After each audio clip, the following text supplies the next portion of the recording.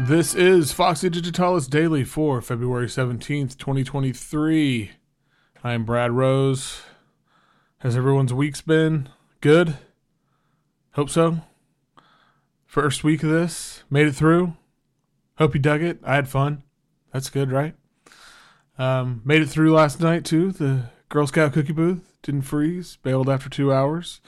Made me feel very lucky that I could bail and get out of it. So felt like a good reason to donate some money or give some support to a local organization that supports people who are experiencing homelessness. So I put a link to a great local organization in the show notes, Food Nut Bombs Tulsa. So throw them some support or someone local to you, because it's, you know, it's cold out there, and it's always a good reason.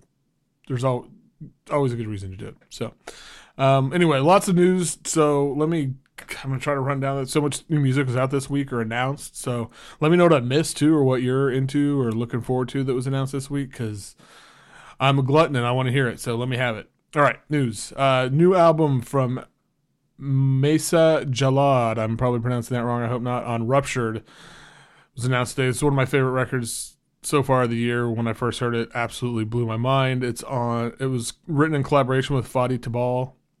Foxy Digitalis is a big fan of his. It's this concept album born about kind of merges the idea of her. So she's like a musician, but also has a degree in urban research and architectural history. So she kind of merged those and created this concept album that sees architecture as the main protagonist of the Battle of the Hotels.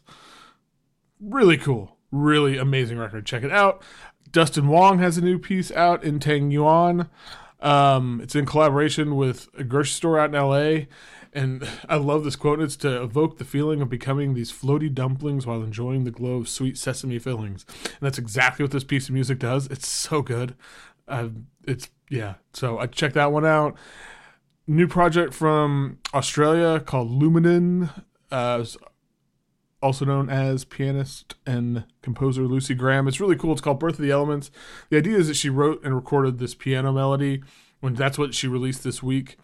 And then she sent it to a number of artists to basically pick apart and build their own pieces out of their favorite aspect of the track. So one of those will be released every 2 weeks from here on out. And there's a lot of familiar names along the way. They haven't been announced, but it's going to be a fun thing to follow along with. Trust me. Yacht Blanc released a book of visual poetry called Asimi Quads that looks interesting. And lastly, Florbell, Ned Milligan's wonderful label, returns with a great album from Xander Raymond called Secrets from a Squirrel,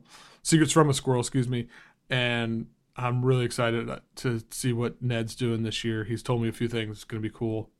Ned's great. And the last thing is The Jewel Garden, my label.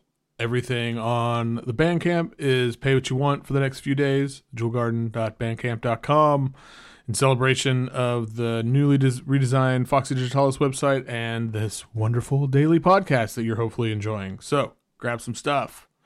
All right. That's a lot. Now, let's get into the album today, which is a good one. And I'm still cold from last night, and it's definitely going to warm me up. So, album of the day, Stella Kola. Epiphany is a holiday when things come easy, golden green. There is a lady in the stars, too tiny to be seen. Mother and child. It took me way longer to listen to this record than it should have, because ever since I listened to it the first time, I can't stop listening to it. It's kind of a throwback record. It really reminds me of a lot of, it's like an elevated, more focused feeling. Like, it reminds me of, you know, the kind of CDR era of the mid 2000s. It really reminds me of Espers.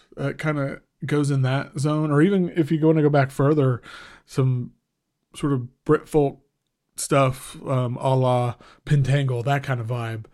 But listening to it feels sort of like taking this pleasant walk in the countryside. It's something, and just it's got this feeling throughout of just being in a moment and appreciating that moment, no matter what it is or where it is, but appreciating it for what it is and finding something special in that moment. That is the overriding feeling I get from this record. I want to run down everybody who plays on it because it's a long list, a lot of familiar names, and I think it sheds some light on the sort of sonic palette. So Beverly Ketch does the vocals and lyrics. Robert Thomas from Sunburned Hand of the Man is on acoustic guitar and percussion. Jeremy Pisani is on nylon string guitar and synth. He did that really awesome Red Favorite record back in 2008-ish, 2009. He also plays in Sunburned. Wednesday Knutson is on flute, saxophone, vocals, piano. She had an amazing, amazing solo record out last year on Feeding Tube, and I only just recently discovered it, but I really, really like it. The inimitable PG6 is on guitars, Celtic harp, synths, organs, all sorts of stuff. Jen Gelino, hoping I pronounced that right, is on viola and violin. Jim Bliss on bass, Willie Lynn on electric guitar, Gary Warr on synth, Noah Bond on drums, and El Gray on acoustic and electric guitars. So a lot of familiar names in there. If you're into their other projects, solo work, then you're going to be into this. So anyway, back to the music. It kind of veers between these really lush sort of atmospheres and straightforward songwriting. It's these two...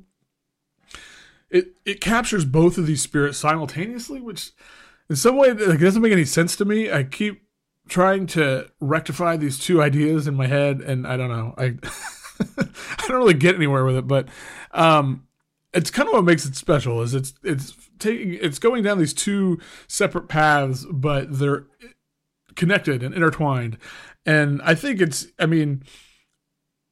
the album has a little bit of everything, but it's all so cohesive and held together so well. And I think, honestly, it's Beverly Ketch's voice and her words is kind of the tie that binds it all together here.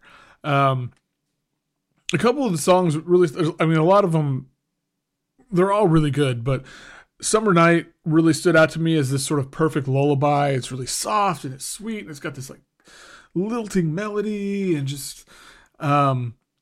Again, it's really wonderful in the way that it finds beauty in the sort of banal, everyday moments. I know I said that, but I keep coming back to that. Heart in the Ring goes there too, and on that one, Gelino's string playing is so good. Oh my God, it's so good. And then Wednesday, I was really kind of just, for lack of a better word, vibing with it, and then I was sitting there going, is that a clavinet? It kind of sounds like a clavinet. So I thought that was a really cool addition.